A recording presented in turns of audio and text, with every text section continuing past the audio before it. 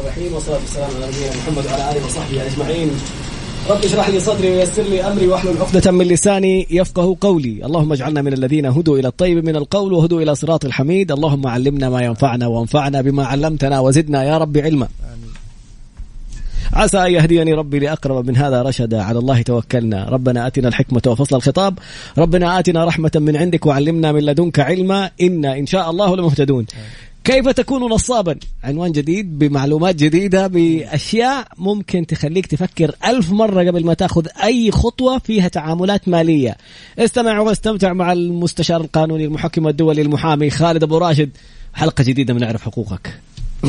بسم الله الرحمن الرحيم. الحمد لله رب العالمين والصلاة والسلام على نبينا محمد وعلى آله وصحبه أجمعين. أهلا وسهلا بك إطراد وبكل مستمعي ميكس اف ام وبكل اللي بيتابعونا عبر مختلف وسائل التواصل.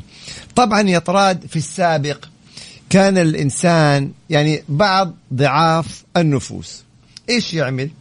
يعني مثلا يحتال على الناس، ياخذ فلوسهم بأي طريقة كانت، ويقول لك إيش أقصاها طيب أقصاها يعني إنه يروح يشتكيني ويرفع قضية ومحاكم وسنة وسنتين وبعدين رجع له فلوسه، الحاكم له الحكم وقتها رجع له فلوسه. أكون أنا شغلت فلوس 2 3 4 أو أكون يعني مثلا استثمرتها أو أي شيء من هذا القبيل.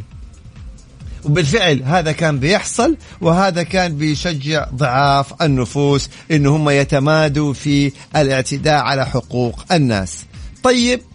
طيب صدر نظام الاحتيال المالي مؤخرا، واللي فيه له تفاصيل مهمة جدا جدا، وزي ما تفضلت يا طراد ممكن الإنسان يتفاجأ ويجد نفسه نصاب، يتفاجأ يجد نفسه محتال. كيف الطريقة هذه؟ ننتبه لها تماما بطريقتين 2 وردت في النظام. الطريقة الأولى نظام الاحتيال المالي، مكافحة احتيال مالي، بينص على إنه العقوبة تصل إلى 7 سنوات سجن بالحد الأقصى. زمان عن السجن يطراد ولا الأمور هذه جد؟ نعم، بالحد الأقصى قد تصل إلى 7 سنوات سجن، غرامة قد تصل إلى 5 مليون ريال بالحد الأقصى. أيوة، أو إحدى هاتين العقوبتين لكل إنسان يستولي على مال الآخرين عن طريق الخداع أو الكذب أو الإيهام. هيا خلونا نركز أيوة في هذه الجملة الحساسة. أولا الاستيلاء على مال الآخرين. هل حدد يا طراد رقم معين؟ لا، يعني ريال زي مليون زي 1000 مليون، النصاب نصاب. طيب هذا رقم 1. 2 عن طريق الكذب، يعني لو انت جيت وكذبت على الآخرين أو أوهمتهم إنه أنت مثلا يعني لك مكانة معينة أو تجارة معينة أو مثلا يعني أي نشاط معين، وبالتالي إنك أنت تحصل منه على مبالغ مقابل إنك أنت يعني مثلا تأدي له خدمة أو تستثمر له هي أو كذا وكذا وكذا، وتعتقد إنه إذا بعد كده يعني قطعت عنه الخطوط والتواصل راح اشتكاك 1 و2 و3 أقصاها ترجع الفلوس. لا، هنا ممكن أنت ترجع له الفلوس بموجب حكم ويحكم عليك بجريمة جنائية، الاحتيال والنصب يعني زي ما بيقولوا، أو الاحتيال، وقد يكون فيها سجن وقد تكون فيها غرامة في الحق العام. يعني ما عاد في شيء اسمه ترجع الحق لأصحابه فقط لا غير، في شيء اسمه ترجع الحق وتنسجن لأنك محتال للشخص اللي أخذ هذه المبالغ. والمسألة عشان حساسة ننتبه، النظام ما يتطرق إلى الشخص اللي عليه دين، اللي تعثر، اللي مثلا يعني شراكة حقيقية وخسر، ما يتطرق إلى ذلك. النظام يتحدث عن اللي استولى على فلوس الآخرين عن طريق الكذب والخداع. إيش يعني استولى؟ أخذت فلوس الناس، كذبت عليه، أوهمته، خدعته وأخذت الفلوس منه. يعني أعطيكم مثال بسيط جدا وأبغاكم أنتوا تجاوبوا. الآن اللي في بيوتهم ويفتحوا حسابات في وسائل التواصل، في الانستغرام، في الواتس، في تويتر، اللي يكون، ويقول والله احنا نبيع منتجات غذائية، اكسسوارات، اللي يكون. طيب كلام جميل جدا. ويجوا الناس يعطوا لهم الفلوس على أساس يعني إيه، أبيعك معمول، ورق عنب، أي حاجة من هذه الأمور. وفجأة، لأنه هذا السؤال جانا كثير يا طراد، وفجأة بعد ما أنا صاحب الحساب أخذ الفلوس منك عشان أعطيك مثلا الغرض اللي أنت تبغاه، أروح أعمل لك حظر وأعمل لك بلوك وأقفل وأخذت الفلوس 100 200 من هنا و300 من هنا و50 من هنا. وبعدين يأتي يعني يجي في بالي إنه يعني أقصاها طراد إيش حيعمل على 100 وال200 ريال؟ حيروح ويشتكيني ومش عارف مين، أرجع له يا سيدي فلوسه وانتهى الموضوع. لا، هذا ينطبق عليه الاحتيال المالي، الاستيلاء على مال الغير عن طريق الكذب والخداع. انت كذبت وقلت انه انت عندك منتجات وعندك بضاعة وعندك مش عارف مين، اذا انت بتكذب واخذت الفلوس من الناس على اساس حتعطيهم هذه المنتجات. فيا كذاب، يعني منها كذاب ومنها محتال ونصاب، فحترجع الفلوس وفي نفس الوقت يا طراد حينحكم عليه عقوبة تصل إلى 7 سنين وغرامة تصل إلى 5 مليون ريال.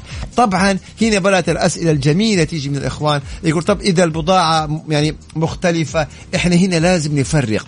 إذا المسألة حقيقية وصار في خلاف على بضاعة مختلفة، جودة، تأخرت التسليم، المنتج مثلا أقل، الكمية أقل، هذه تجارة حقيقية، هذه ليست احتيال ونصب. نبتعد، احنا نتكلم عن انه ما في اصلا تجارة، المسألة من اساسها كذب في كذب. في السابق كانوا يقول لك انا اكذب واحتال واروح واعمل نفسي رجل اعمال ولا اعمل نفسي مسؤول ولا والبعض طبعا هي اصلا جريمة في جريمة، بس البعض اللي كان ياخذ فلوس من الناس عشان يوظفه، ياخذ فلوس من الناس عشان مش عارف مين، لا يعني هي هذه جريمة في جريمة. فمو بس ترجع الفلوس للناس، أيضا راح ينحكم عليك بالاحتيال والنصب. فإذا ننتبه تماما، ما عاد في الكلام السابق بس أرجع له فلوسه. الجزئية الثانية هي الأهم والأخطر والأدق. النظام لم يكتفي بذلك، هذا مثال أعطانا، الاستيلاء على مال الآخرين من خلال الكذب أو الخداع أو الإيهام. طيب بس كذا؟ لا، شوفوا المادة الثانية الأخطر، واللي فيها 5 سنين سجن بالحد الأقصى، غرامة 3 مليون ريال بالحد الأقصى، أو إحدى هاتين العقوبتين، سواء كان في المادة الأولى أو المادة الثانية. طيب إيش عندنا كمان احتيال ثاني؟ إذا استلم المال، خلونا دقيقين مع بعض يا شباب، إذا استلم المال، مو إذا استولى، إذا استلم المال على سبيل الأمانة أو الشراكة أو الوكالة أو الإجارة أو الرهن أو الله، يعني أنا لا كذبت ولا مثلا عملت نفسي رجل أعمال ولا عملت نفسي تاجر ولا نصب، بالعكس أنا استلمت مال بشكل صحيح وفوقها أكون محتال ونصاب. نعم، وهنا الخطورة، وهذا نظام جميل حقيقة ورائع. بيسألوا نظام جديد. نعم، هذا نظام جديد جدا، يمكن من أحدث الأنظمة اللي صدرت في المملكة، نظام مكافحة الاحتيال المالي، حديث جدا بنتحدث عنه. هذا يعني حيوفر كثير جدا من الجهد، وحيعاقب المحتالين والنصابين اللي كانوا بيعتقدوا انه مجرد يعني ايه اقصاها رجع لهم فلوسهم، لو اشتكوني بعد سنين اكون استفدت من المبالغ. طب كيف يعني انا استلم فلوس على سبيل الشراكة ولا الامانة ولا الوكالة وفوقها اسير نصاب او بالاصح محتال؟ هو نفس المعنى. طيب هنا نأتي بهذه الجزئية لأنه عشان حيكون فيها لبس طراد وتفاصيل في الشراكة. لو أنا اليوم جيت مع طراد وقلت له يا طراد تعال نعمل شراكة، أنا وأنت، أيوة، طيب قلت لي إطراد، قال لي طيب جميل جدا، هذه يا سيدي نسوي شركة في أي نشاط من الأنشطة، وأعطاني إطراد المبلغ اللي يفترض نصيبه من إيه، من الشراكة 50% 60% 40%، أهو إيه حسب النصيب اللي نتفق عليه. جميل جدا، وعملنا عقد شراكة وأعطاني إطراد إيه المبلغ علشان الشراكة. إلى الآن الأمور إيش إطراد؟ جميل أصحاب. حلو. لا أنا عملت شراكة ولا مارست النشاط ولا أي شيء في أي شيء، أخذت الفلوس من طراد تحت مسمى الشراكة ورحت موريشيوس واختفيت. بالضبط. طب ده نصاب ولا مو نصاب يا طراد؟ طبعا ده احتيال ولا مو احتيال؟ البعض أو أول كان يقول لا هذه شراكة وما تم تفعيلها 5 سنين، تطلع يا ترجع الفلوس لصاحبها وفوق عقوبة قد تصل إلى 5 سنين سجن و3 مليون ريال بالحد الأقصى. فانتبهوا في مسألة إعادة الحقوق لأصحابها، ما أصبحت كافية، أصبح كمان فوقها سجن وغرامة. نظام رائع رائع رائع يا طراد. ولسه عندنا تفاصيل ما ركب بالنسبة للإعلانات. حتى الوكالة، إذا أنت وكيل شرعي اليوم، وكيل شرعي وأعطيتك المبالغ بحكم أنك وكيلي، تروح تشتري لي عقار، يلا أنا أعطيتك مبالغ كوكيل تروح تشتري لي إيه عقار. طيب كلام جميل جدا. جاء الوكيل هذا أخذ المبلغ واختفى. طب هل في هذه الحالة فقط لا غير يحكم عليه إنه يرجع لي فلوسي؟ لا طبعا، في هذه الحالة يرجع لي فلوسي وأيضا يحكم عليه بالاحتيال والنصب.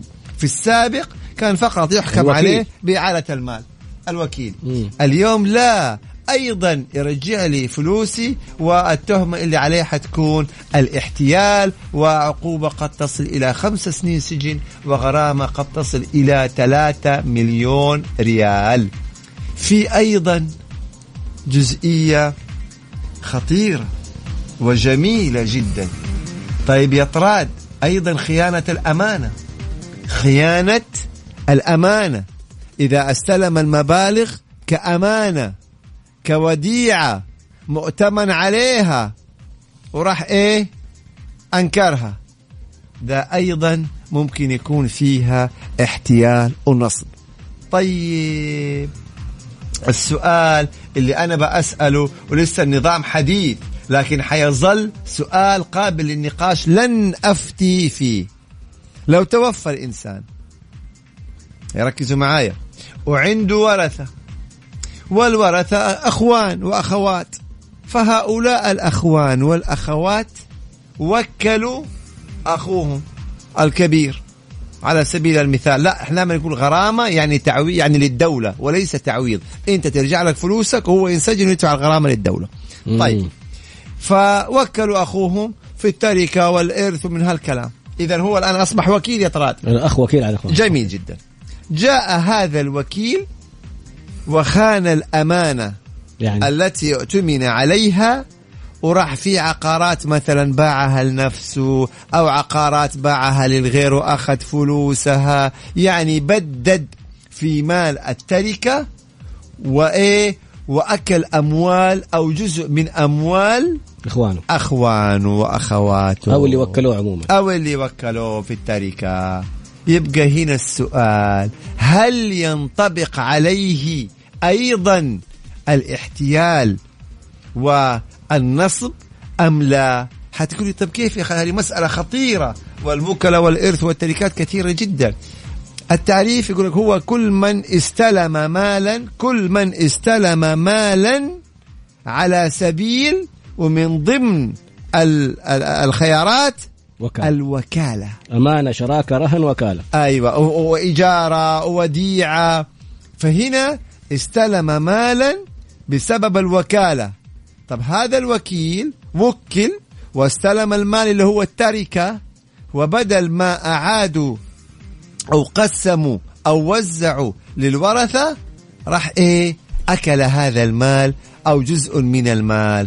طب هذا هل ينطبق عليه نظام الاحتيال إذن هذه جزئية مهمة جدا. طبعا نفس السؤال أبو محمد، بس بدون ما يسوي له وكالة. مثلا أنا الأخ الأكبر، هذه حالة يعني أحد جاني فيها اتصال وما أفتيت عشان لا تقول لي استشارات قانونية ممنوع. طيب، فجاني اتصال، الوالد توفى، الأخ الأكبر كان يشتغل مع الوالد في الشركة، فجالس يبيع ويشتري ويتصرف في أموال الشركة ويتصرف في أموال التركة وما أعطى أخواته شيء. أيوة، هنا طبعا هذه الجزئية من الصعب إن نبت فيه، إحنا لا نطلق الأحكام.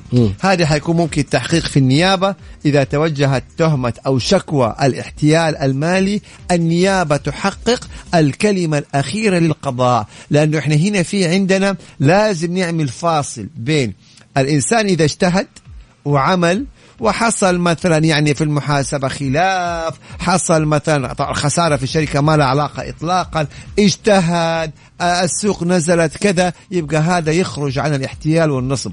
ولكن إذا ثبت أنه تعمد بالإضرار بالمال أو تعمد في استيلاء على المال أو خان الأمانة متعمد، حتقول لي كيف متعمد؟ كيف يثبت متعمد؟ أنت حتدخل في نيته، واحد باع الفلوس وما ادارس، باع العقار وما أعطاها لأصحابها، هذا إيش؟ هذا غلط، سهى عليه، هذا متعمد.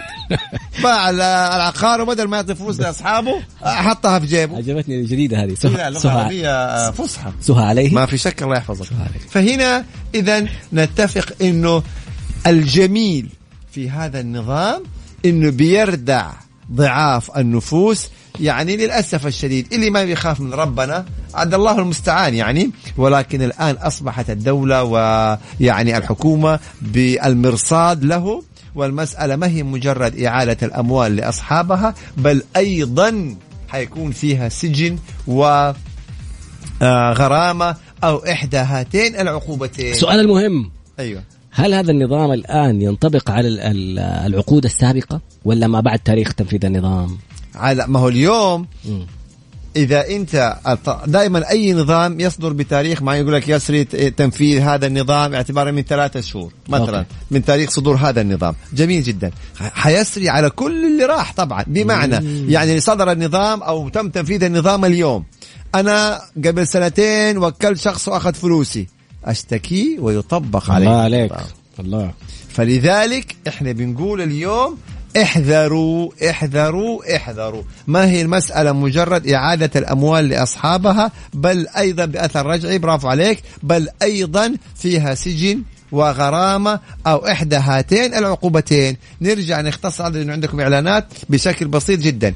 اللي يستولي على مال الآخرين بالكذب أو الخداع أو الإيهام، توهم الناس انه انت رجل اعمال، انه انت تبغى يعني تعمل لهم استثمار، انت عندك مبيعات في وسائل التواصل، عندك مش عارف مين، عندك شقق عقارات برا المملكة، شقق تأجرها، هذه الامور واردة ومنتشرة جدا، وتاخذ الفلوس ولا عقار ولا شقة تأجر ولا فندق ولا اي حاجة. يبقى انت كده مو بس حترجع الفلوس، حينحكم عليك بالسجن والغرامة، غرامة للحكومة. بالضبط. 2، إذا أنت يعني استلمت هذا المال، مو استوليت عليه، لا استلمته رسميا، استلمته بموجب عقد شراكة، عقد وكالة، عقد إجارة، أمانة، وبددته عامدا، وبددته بشكل عامد، أو يعني استوليت على هذا المال، أكلت هذا المال وما عدته لأصحابه، إذن هنا ممكن تكون أيضا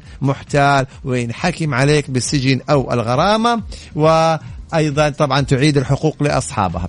الفرق أنه 7 سنين بحد أقصى و5 مليون بحد أقصى إذا أنت استوليت، ضحكت على الناس وأخذت فلوسهم. 5 سنين بحد أقصى أو أقل 3 مليون ريال بالحد الأقصى أو أقل، أو إحدى هاتين العقوبتين إذا أنت أخذت هذا المال بسبب إيه؟ شراكة، إجارة، عقار، وديعة، أمانة، وكالة، طبعا حيكون فيها احتيال ونصب. هذا باختصار المحور الأول الخاص بالنظام الاحتيال المالي الذي صدر مؤخرا. 7-5-5-3 يعني 7 سنين و5 مليون الحد الأقصى إذا كذب، و5 سنين و3 مليون إذا استلمها بطريقة رسمية لكن بددها وأخطأ فيها. في الفقرة القادمة نبدأ أسئلة والله جميلة جدا. واحد يقول أحد أخذ مني فلوس وسوى العقد باسم شخص ثاني، نعمل إيه؟ بعد قليل إن شاء الله. اعرف حقوقك مع المستشار تراد باسنبل والمستشار والمحامي القانوني خالد أبو راشد على ميكس اف ام. ميكس اف ام هي كلها في الميكس. عودة مرة أخرى مع المستشار القانوني المحكم الدولي المحامي خالد أبو راشد. الحلقة في البداية كنا نتكلم عن عمليات النصب والاحتيال والقانون الجديد، النظام الجديد اللي يؤطر ويحدد ويعرف ويوضح إيش معنى نصب واحتيال. إذا أخذت أموال الناس عن طريق الكذب فالعقوبة تصل إلى 7 سنوات سجن في حد الأقصى و5 مليون ريال غرامة للحكومة في حد الأقصى، بالإضافة إنك ترجع أموال الناس. إذا استلمت الأموال بطريقة سليمة يعني كوديعة أو إيجار أو أمانة أو شراكة أو رهن أو وكالة، لكن فرطت في هذه الأمانة، تصرفت فيها تصرف خاطئ، فالعقوبة تصل إلى 5 سنوات سجن و3 مليون ريال في حدها الأقصى. أما الفقرة هذه بيتكلم أبو محمد عن موضوع مهم جدا، وهو بعض التجاوزات والمخالفات والجرائم اللي تمت في احتفالات اليوم الوطني. وقبل ما حد يتكلم يقول لك اليوم الوطني وكذا وشايف، عشان هذه الأشياء بتصير في كل العالم. في يوم العمال في الاندبندنت داي حق أمريكا، في الاستقلال، في مدري فين، كل العالم لما تكون في مناسبات وفيها أعداد غفيرة وكذا بيصير فيها تجاوزات. بس يعني الجميل اللي يبرد القلب الفيديو الرائع حق الختم، تم القبض. تقول لي احنا كثير واحد موجود لابس لي شماغ متلتم يطلعوك زي الأسد. فيك توكلنا كمان أبو محمد. كلام جميل وبداية رائعة يا طراد. كل بداية يعني كانت من أجمل الاحتفالات باليوم الوطني، المظاهر الجميلة، المناسبات اللي حصلت والفعاليات، شيء جميل جدا، الفرحة، السعادة. فالله يديم علينا الوطن ولاة أمرنا ويحفظ الأمن والأمان ويحفظ الجميع يا رب إن شاء الله. طيب، يبقى من الطبيعي في أي احتفال يا طراد إنه تكون في بعض الحالات الفردية زي ما تفضلت. يعني في أي دولة في العالم لما بتصير احتفالات بتكون في بعض الحالات الفردية، هذا شيء طبيعي. احتفالات بفوز منتخبات، بطولات كورة، يعني أمور كثيرة جدا. طيب، نحن اليوم كبرنامج قانوني حصرنا أنواع المخالفات اللي حصلت في اليوم الوطني، حالات فردية طبيعية جدا، وأغلبها أو النسبة الأكبر كانت عبارة عن التحرش. أيضا نوع ثاني كان الاعتداء، بعض حالات الاعتداء يعني، وحالة واحدة حسب ما شفنا وسائل التواصل اللي هي اعتداء على رجل الأمن. فيعني جميل جدا إنه لما اليوم في المملكة أكثر من 30 مليون إنسان، ولما احتفالات 4 أيام وأقصاها ولله الحمد بعض حالات التحرش، وحالتين اعتداء، وحالة يمكن اعتداء على رجل أمن محاولة الهروب منه. فهذه بكل بساطة ده يعتبر نجاح كبير لاحتفالاتنا في اليوم الوطني. تعالوا شوفوا الاحتفالات. أنا شخصيا صادف وجودي في فرنسا لما يوم أخذت كأس العالم قبل 3 سنين بالصدفة، ونادر إن هي حتوصل للنهاية وحتفوز إجازة الصيف، فكنا إحنا هناك وفازوا في كأس العالم. تبغوا تشوفوا الزبالة اللي في الشوارع صاحبة؟ تعالوا شوفوا إيش تبغوا، سطو، تبغوا تكسير محلات، تبغوا اعتداءات، أشكال، إيش تبغوا، جرائم طبعا غير اللي ناتجة عن شرب الخمر وغيره. تعالوا شوفوا هناك الوقائع المصاحبة لهذه الاحتفالات. ما هو عندنا مجرد كم حالة تحرش على حالتين اعتداء، 2 اتضاربوا وانتهى الموضوع.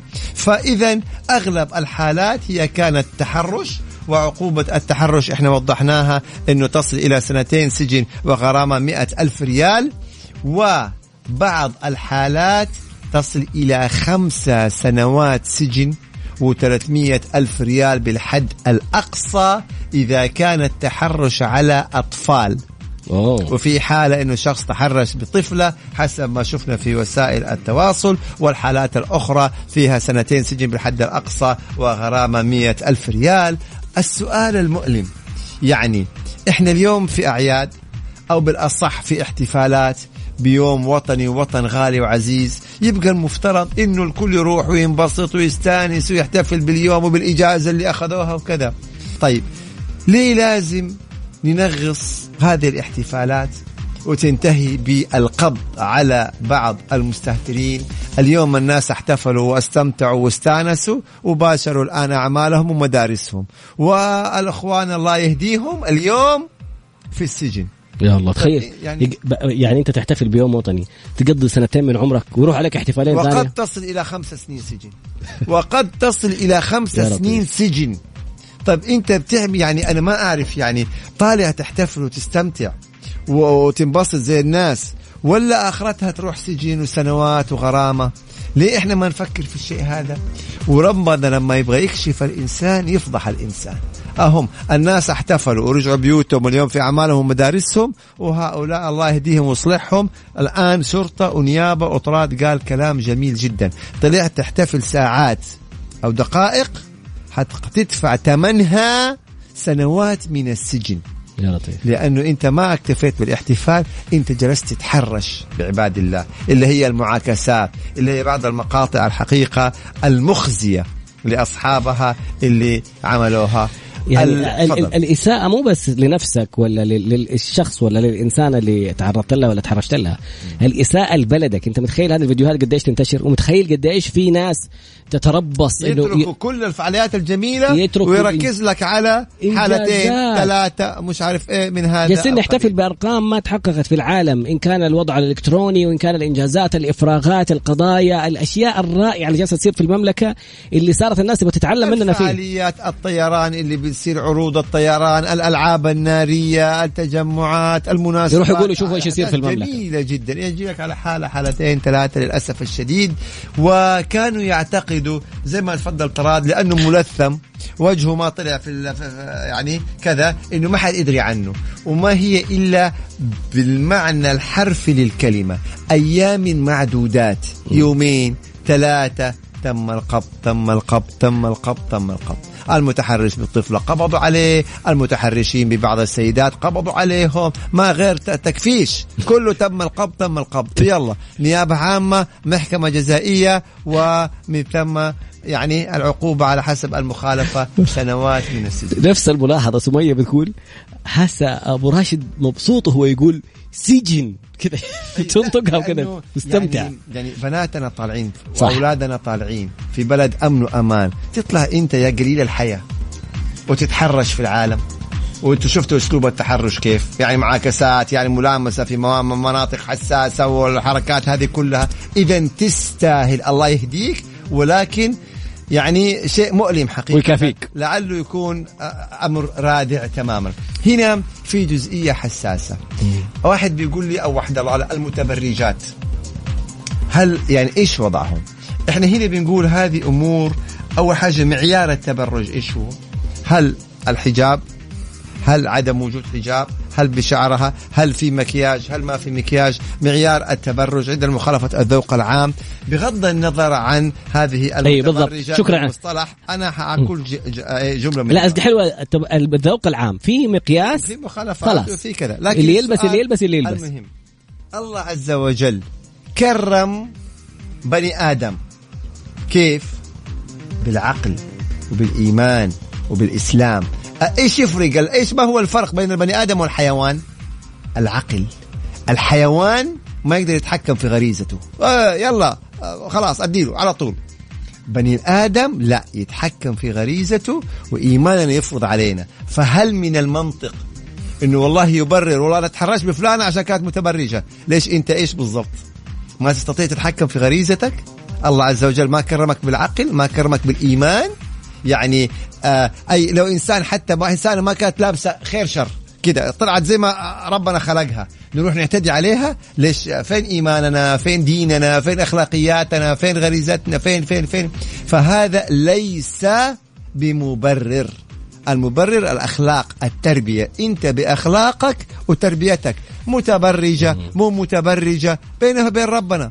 وفي سورة النور في سورة النور يعني قبل ما ربنا يعني يقول للمؤمنات يغضضن من أبصارهن ويحفظن فروجهن، الآية هذه كانت 30 أو 31. آية 29 اللي قبلها أو آية 30 بالضبط هي الأمر للمؤمنين، قل للمؤمنين يغضوا من أبصارهم ويحفظوا فروجهم ذلك أزكى لهم إن الله خبير بما يصنعون. بعدين وقل للمؤمنات.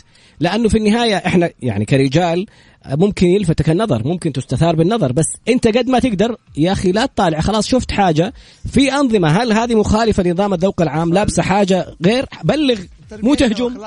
تربيتها واخلاقها، برافو عليك. فهذا ليس بمبرر على الاطلاق، والحمد لله تم القبض والكل بيتم معاقبته، والظاهر في اعلانات. في الفقره القادمه بيسالوا ناخذ فقره اسئله، ناخذ اسئله. يقول لك الغرامه لمين؟ مين اللي ياخذ الغرامه في الفقره القادمه؟ نجاوب.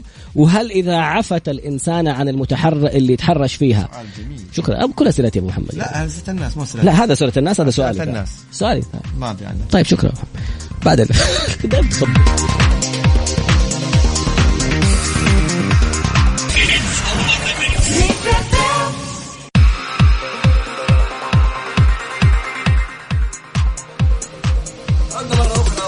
القانوني صحيح كده شغال مع المستشار القانوني المحكم الدولي المحامي خالد أبو راشد. والله سؤال عجيب جاء. بس قبل نرجع للسؤال حق الفقرة الماضية، حلقة تعرف حقوقك كل خميس على ميكس اف ام ومحدثك طراد باسنبل. ولكن أحد الأسئلة يقول الغرامة لمين؟ لما تقول غرامة 5 مليون و3 مليون من يأخذ الغرامة؟ طبعا احنا دائما نقول انه كلمة غرامة يعني للدولة، تعويض يعني للإنسان نفسه. فاحنا هنا بنقول هذا حق عام. حق عام يعني انت فلوسك ترجع لك، وهو يدخل السجن ويدفع الغرامة للدولة. دائما نتكلم حق عام. وهذا يقودنا للسؤال الثاني اللي سأله أخونا طراد. تفضل يا طراد، ايش السؤال الثاني اللي سألته؟ إذا المتحرشة عفت عن المتحرش بها هل تسقط عنه العقوبة؟ ممتاز جدا. هذا نظام عام جنائي لا علاقة له بتنازل الحق الخاص. يعني اللي تم التحرش فيها لو تنازلت يبقى تنازل عن حقها الخاص، ولكن يبقى الحق العام التي تصل عقوبة إلى 2 سجن أو 100,000 ريال أو إحدى هاتين العقوبتين بالحد الأقصى، وفي بعض الحالات تصل إلى 5 سنوات سجن و300,000 ريال بالحد الأقصى أو إحدى هاتين العقوبتين.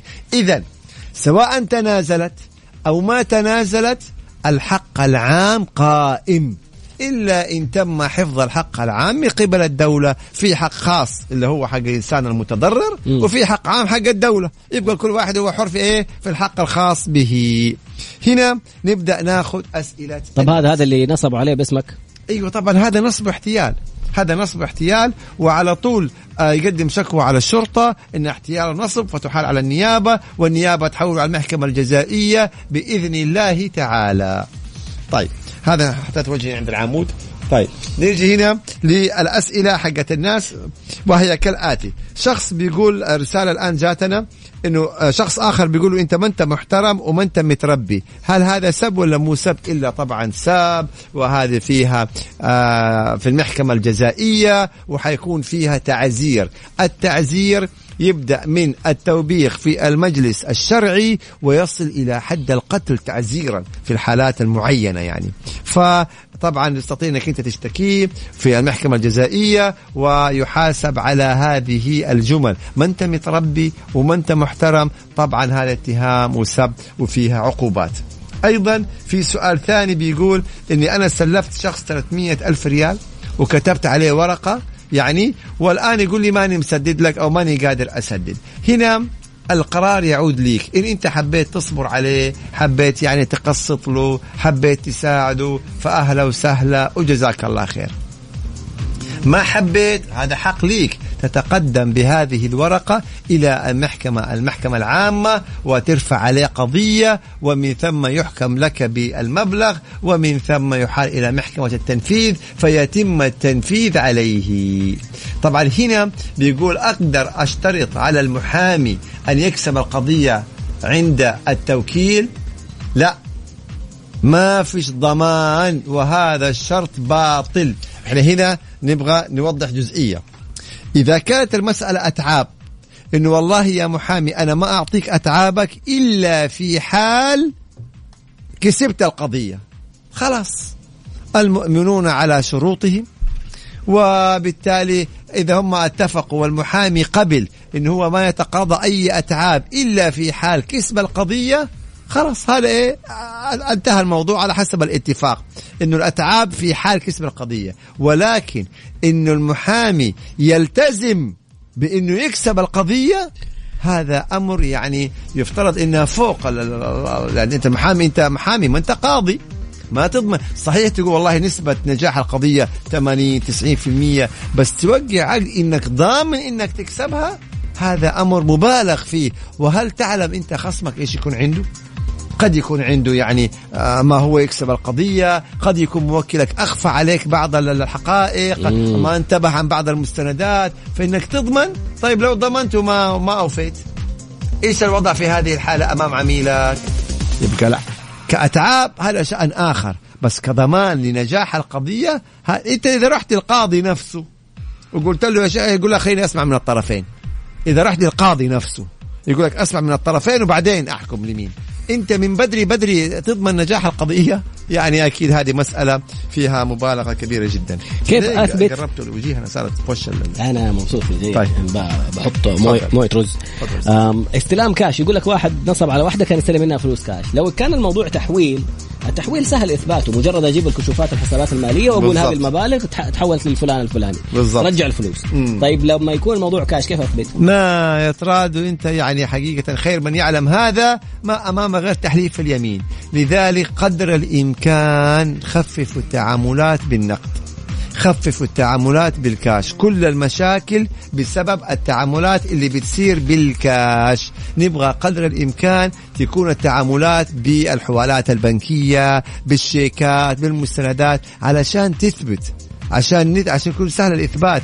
أما كاش وأنكر يلا ما قدام غير تحليف اليمين، وتيجي للنصاب تقول له أحلف اليمين، يعني الأمور كلها يعني الله المستعان. في واحدة تقول أبوها توفى وكتب وصية بأن العمارة تسجل باسمي أنا وأمي وأختي، لكن أمي رفضت تعطيني شيء، ماذا أفعل؟ هل في حكم احتيال؟ لا لا لا لا لا, لا. هذا الوضع يختلف تماما. أولا هذه الوصية أو هذا الشرط من الوصية باطل، عملا بحديث الرسول صلى الله عليه وسلم: لا وصية لوارث.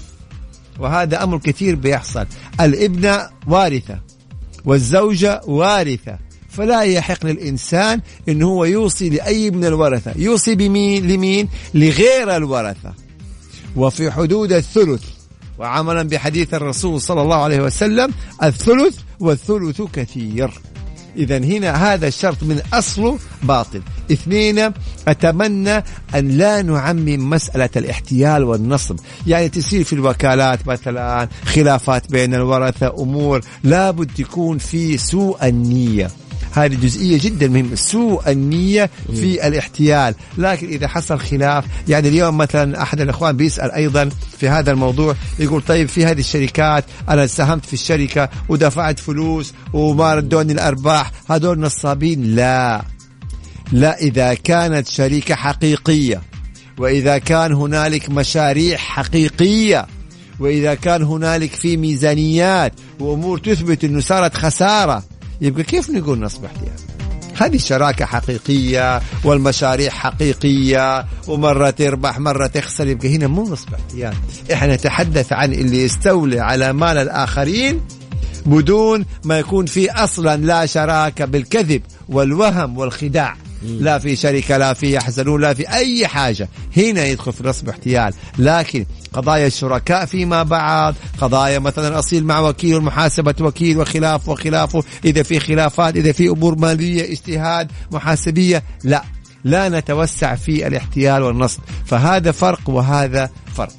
حلو. إذا واحد يقول ادعى إنه هو انضرب، بعدين طلع تسجيل فيديو يوضح إنه ما انضرب، هو جالس أذى نفسه عشان يتهم أحد غيره، طبعا هذا من الشكاوى الكيدية والتي يعاقب صاحبها. في بعض الأنظمة الشكوى الكيدية يعاقب بمثل عقوبة المجرم نفسه، المتهم نفسه. على سبيل المثال في قضايا التحرش، إذا واحدة أو واحد اتهم شخص آخر بالتحرش وثبت إنه كاذب تماما كيدي زي ما تفضلت بتسجيل بكذا، يتعاقب بنفس عقوبة المتحرش. وأما إذا كان في حالات الاعتداء بالضرب أو من هالقبيل فيعاقب بالشكوى الكيدية ويعزر شرعا من سجن وغرامة أو إحدى هاتين العقوبتين. لن تمر العقوبات أو بالأصح البلاغات الكيدية مرور الكرام أبدا، لأنه أنت أشغلت الجهات الحكومية وأشغلت الجهات الرسمية وضريت هذا الإنسان واشتكيته وخليت تحقيقات وأزعجته ويعني حتى تأثر نفسيا وسببت له ضرر، إذا تعاقب على هذا الفعل يا كذاب. ما الأخيرة دي كذاب يكذب يروح يقول ضربني وما ضربني يا كذاب. المهم سؤال ثاني، واحد يقول لك المتحرش بها هل من حقها أنها تطلب تعويض؟ طبعا. كيف؟ إنه هي تقدم شكوى وفي حق خاص وفي حق عام، فعشان تتنازل عن الحق الخاص ممكن في هذه الحالة تقول له والله أنا يعني أبغى مبلغ وقدره كذا عشان أتنازل عن الحق الخاص. تبغى تدفع أهلا وسهلا، ما تبغى تدفع بسلامتك تأخذ العقوبة. وهذا ذكرني في البعض اللي طلع يتبجح بهذا الأمر.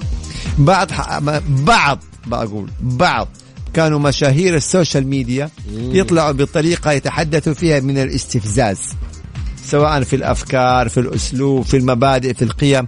فبعض المشاهدين الله يهديهم يعني يروحوا يداخلوا يسبوا ويشتموا، انت ما تستحي، انت قيل حياة، انت كذاب. لا ما قلت لا شخص معين كبصفة عامة تورطني أطراد. فإذا فراح هو صاحبنا صور محادثات السب والشتم اللي من الناس اللي بيتداخلوا معاه، وراح قدم فيهم شكاوى وتم استدعائهم، لأنه هذه جرائم معلوماتية. أنت لما تسب إنسان عبر وسائل التواصل جريمة معلوماتية، قضي الأمر بغض النظر أنت على حق على باطل. طالما شتمت إنسان في جريمة معلوماتية إذن أنت يعني جريمة معلوماتية. فإيش يسووا هذولا؟ يقولون يلا تبغوني أتنازل عنكم تدفعوا لي. وطبعا اضطروا يعني اللي ورطوا وسبوا وشتموا إنهم يدفعوا له مبالغ مالية عشان يتنازل عنه. طلع في مقطع وحط لنا الفلوس 500 كده ويقول شوفوا أنا هذه حصلت عليها، الناس اللي شتموني اشتكيتهم وأخذت المبالغ ولقيت الشغلة حلوة ومناسبة. لا ويقول سبوني تفضل. هذا الكلام. هنا بيقول دكتور خالد شاركت مع واحد في عمارة وباع العمارة وأكل حقي، هل تعتبر عملية نصب؟ شوف هذا النظام جديد وهذا النظام حديث، فهنا أنت ممكن تتهمه ويعود الأمر للنيابة ويعود الأمر للقضاء. نظام جديد يعني لسه ما تم تطبيقه في قضايا فعلية، لسه جدا جديد. فإحنا بنفسر النظام، بنشرح النظام. هل هذا الشخص الشريك الذي باع العمارة وأخذ الفلوس تنطبق عليه المادة من نظام الاحتيال المالي التي تنص على أن من استلم مالا بسبب الشراكة، وهذا استلم المال بسبب الشراكة وأخذ المال وأنكر الشريك، أنا في وجهة نظري الشخصية يعني احتمال كبير جدا ينطبق عليه الاحتيال. ولكن هذه وجهة نظري الشخصية. النظام جدا حديث، خلونا ننتظر ايش تصير قضايا احكام حتى تكون عندنا سوابق ويكون الصورة اوضح واوضح في هذا. رسالة محمد انا تقول انا قاعدة فجأة ساكتين وفجأة بالاسئلة ماني عارف. لا بس في سؤال مهم هنا قبل. أيوه. يقول انا قاعدة اسمعكم وانا اخذ جرعة الكيماوي وعندي سؤال، هل يحق لصاحب العمل تمديد فترة التجربة اكثر من 3 شهور؟ قبل ما يبدأ ابو محمد بالجواب اسأل الله الكريم رب العرش العظيم يشفيك. واي احد جالس ما تعرف دعوة المؤمن لاخيه المؤمن مستجابة. ندعي لها كلنا ان شاء الله ربي يتم عليها بالصحة والعافية يا رب. الله يشفيها إن شاء الله ويسلمها ويحفظها ويوفقها بأمر الله يا رب إن شاء الله. برافو عليك كفو. طيب فترة التجربة هل تمتد أكثر من 3 شهور؟ هنا طبعا حسب نظام العمل تتجدد الفترة التجربة 3 أشهر أخرى بموافقة الطرفين، بموافقة العامل وصاحب العمل. أما أنه يصدر قرار جددنا لك بدون موافقته لا بد موافقة الطرفين. أوكي. الفقرة القادمة أسئلة متعددة، الإثباتات والأسانيد. الفرق بين عقوبات الفتيات والأولاد، يقول لك ليش البنت ما تتعاقب زي الولد. والإفراغ الصوري في حياة الإنسان قبل وفاته، يفرغ صوريا بعدين هذه 3 أسئلة يدوبك الدقائق المتبقية تعرف شوف الفرق. طيب نطلع عشان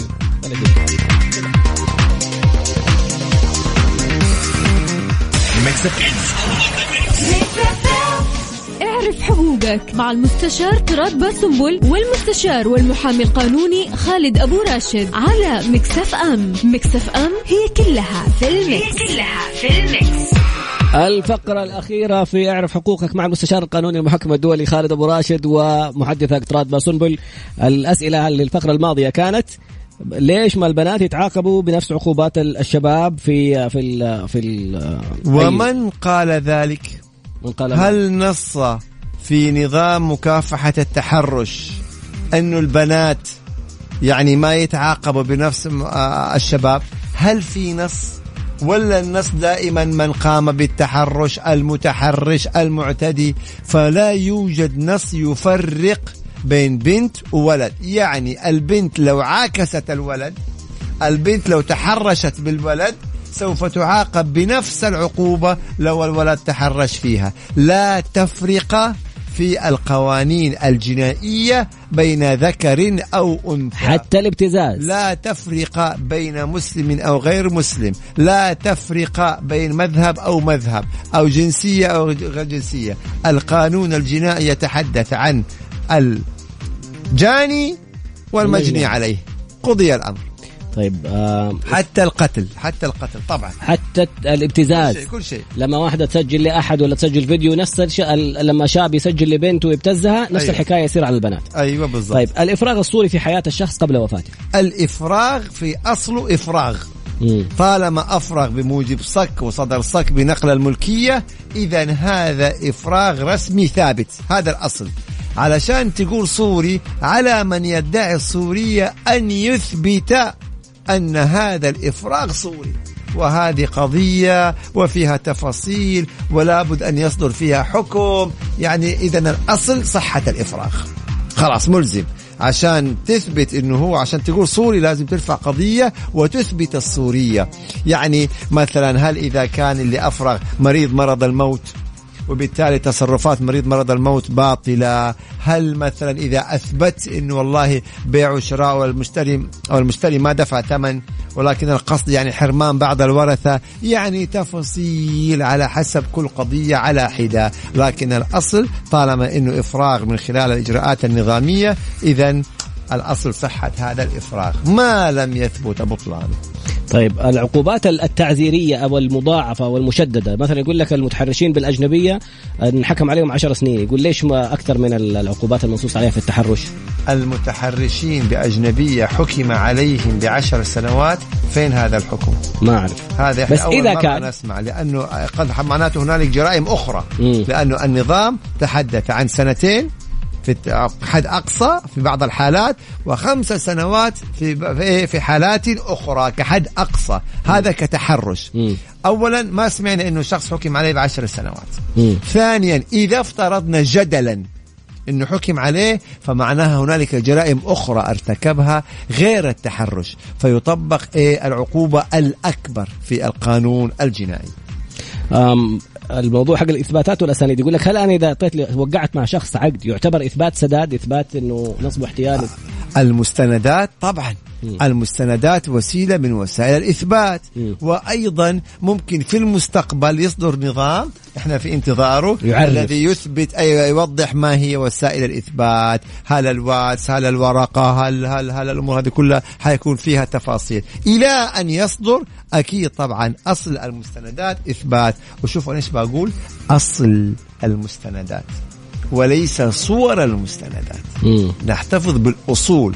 الأصول لا يقصد بها المطبوع يعني إلكترونيا ولا ورقة معينة، لا، الأصل اللي عليه توقيع أصلي. إن شاء الله ورقة مناديل، ورقة علبة منديل وقع عليها، هذه أصل. فهذا شفتها في مسلسل سوت، أو على منديل موقع وراح القاضي حكم له. أو مثلا عليها بصمة. التوقيع أو البصمة هذا هو اللي حد يفرق بين الأصل وغير الأصل. في حركة صارت بالعكس، أحد طلب من موقع يقول لهم شوفوا أنا سددت، وسلموا البضاعة وطلع مسوي ضحك عليهم بالفوتوشوب. أهو ده الاحتيال والنصب، أهو ده هو العميل. الاحتيال والنصب بالضبط. أوهم وكذب وخدع صاحب المشروع التاجر بأنه سدد المبلغ عشان يستولي على ما هو هذا المنتج، هذا مال. أي شيء يقيد بالمال هو مال، فهذا ممكن ينطبق على الاحتيال والنصب. طب سؤالين سريعا. لو تم التوسع في تفسير هذا النظام والله الناس هتمشي صح. ناظر ضعاف النفوس ولا الحمد لله الغالبية كلهم إن شاء الله فيهم الإيمان. ناظر وقف يسلم المستفيدين مستحقاتهم من حسابه الشخصي. هذا خطأ، هذا خطأ يا ناظر الوقف. ليش؟ الوقف هذا ذمة مالية مستقلة، وأنت مؤتمن تعمل حساب باسم الوقف وتصرف للمستفيدين من الوقف أو المستحقين الوقف، تصرف له من حساب الوقف. أما إنه أنت تحط في حسابك وتيجي تقول سددت، طيب سددت، لكن تخيل لو أنت توفيت وفي أحد فينا ضامن عمره. تخيل لو أنت توفيت، المال اللي في حسابك نظاما وشرعا هيعود للورثة، حيجي الورثة يقول والله دي فلوس أبونا. طب هذا كيف الوضع هنا؟ هتقول لا أنا كاتب ورق، وليه ندخل في التفاصيل هذه؟ حساب باسم الوقف وإيرادات الوقف توضع في هذا الحساب، وتصرف أنت على المستحقين للوقف حسب كل إنسان حسب أسهمه وحسب نصيبه. لا نعقد الأمور وندخلها في بعض. حفظ الحقوق مهم. برافو اللي قال الكلام هذا. موضوع تحويل عروض التوظيف، يقول لك حول ادينا السي في حقك وحول لنا 150 ريال عشان نعطيك البروسيس، وسحبوا على مجموعة أشخاص بتوتال مبلغ أو إجمالي مبلغ 950 ريال. نصب، لأنه نظام الاحتيال ما حدد حد أدنى عشان عملية الاحتيال. يعني ريال زي 1000 مليون. 2 إذا هؤلاء كانوا كاذبين ولا هم مختصين بالتوظيف ولا أي شيء إطلاقا، يكذبوا على الناس عشان يأخذوا فلوسهم، يبقى هذا عين الاحتيال، هذا عين النصب. وهذا يطبق عليهم المادة اللي تطرقنا إليها اللي هي تصل إلى 7 سنوات سجن وتصل إلى 5 مليون ريال غرامة بالحد الأقصى أو إحدى هاتين العقوبتين. 9500 و 950 ما فرق. طيب حفظ الحقوق في الأفكار، عندي فكرة تقولها بقدمها لشركة. ما في حماية لأفكاركم، وأكرر بموجب نظام حماية حقوق الملكية الفكرية لا حماية للأفكار. كل واحد عنده فكرة ينتبه عليها، يحافظ عليها، يعني يطورها بطريقته. ما في حماية في الأفكار. في طريقة ملتوية كده، مو ملتوية يعني حكيمة ممكن نسويها. أنتجها كمادة مصورة واحفظها في وزارة الإعلام عشان يكون الموضوع، سجلها في وزارة الإعلام. جالس تقول للناس معلومات تقول لهم ما في حل وما في، جالس أعطيهم حل. بس بقول انت قانونيا ما عرفت، ما عرفت انك يعني اكلت سهي عليه. طيب. سهي عليه، انا عديت لك اياها بالاول.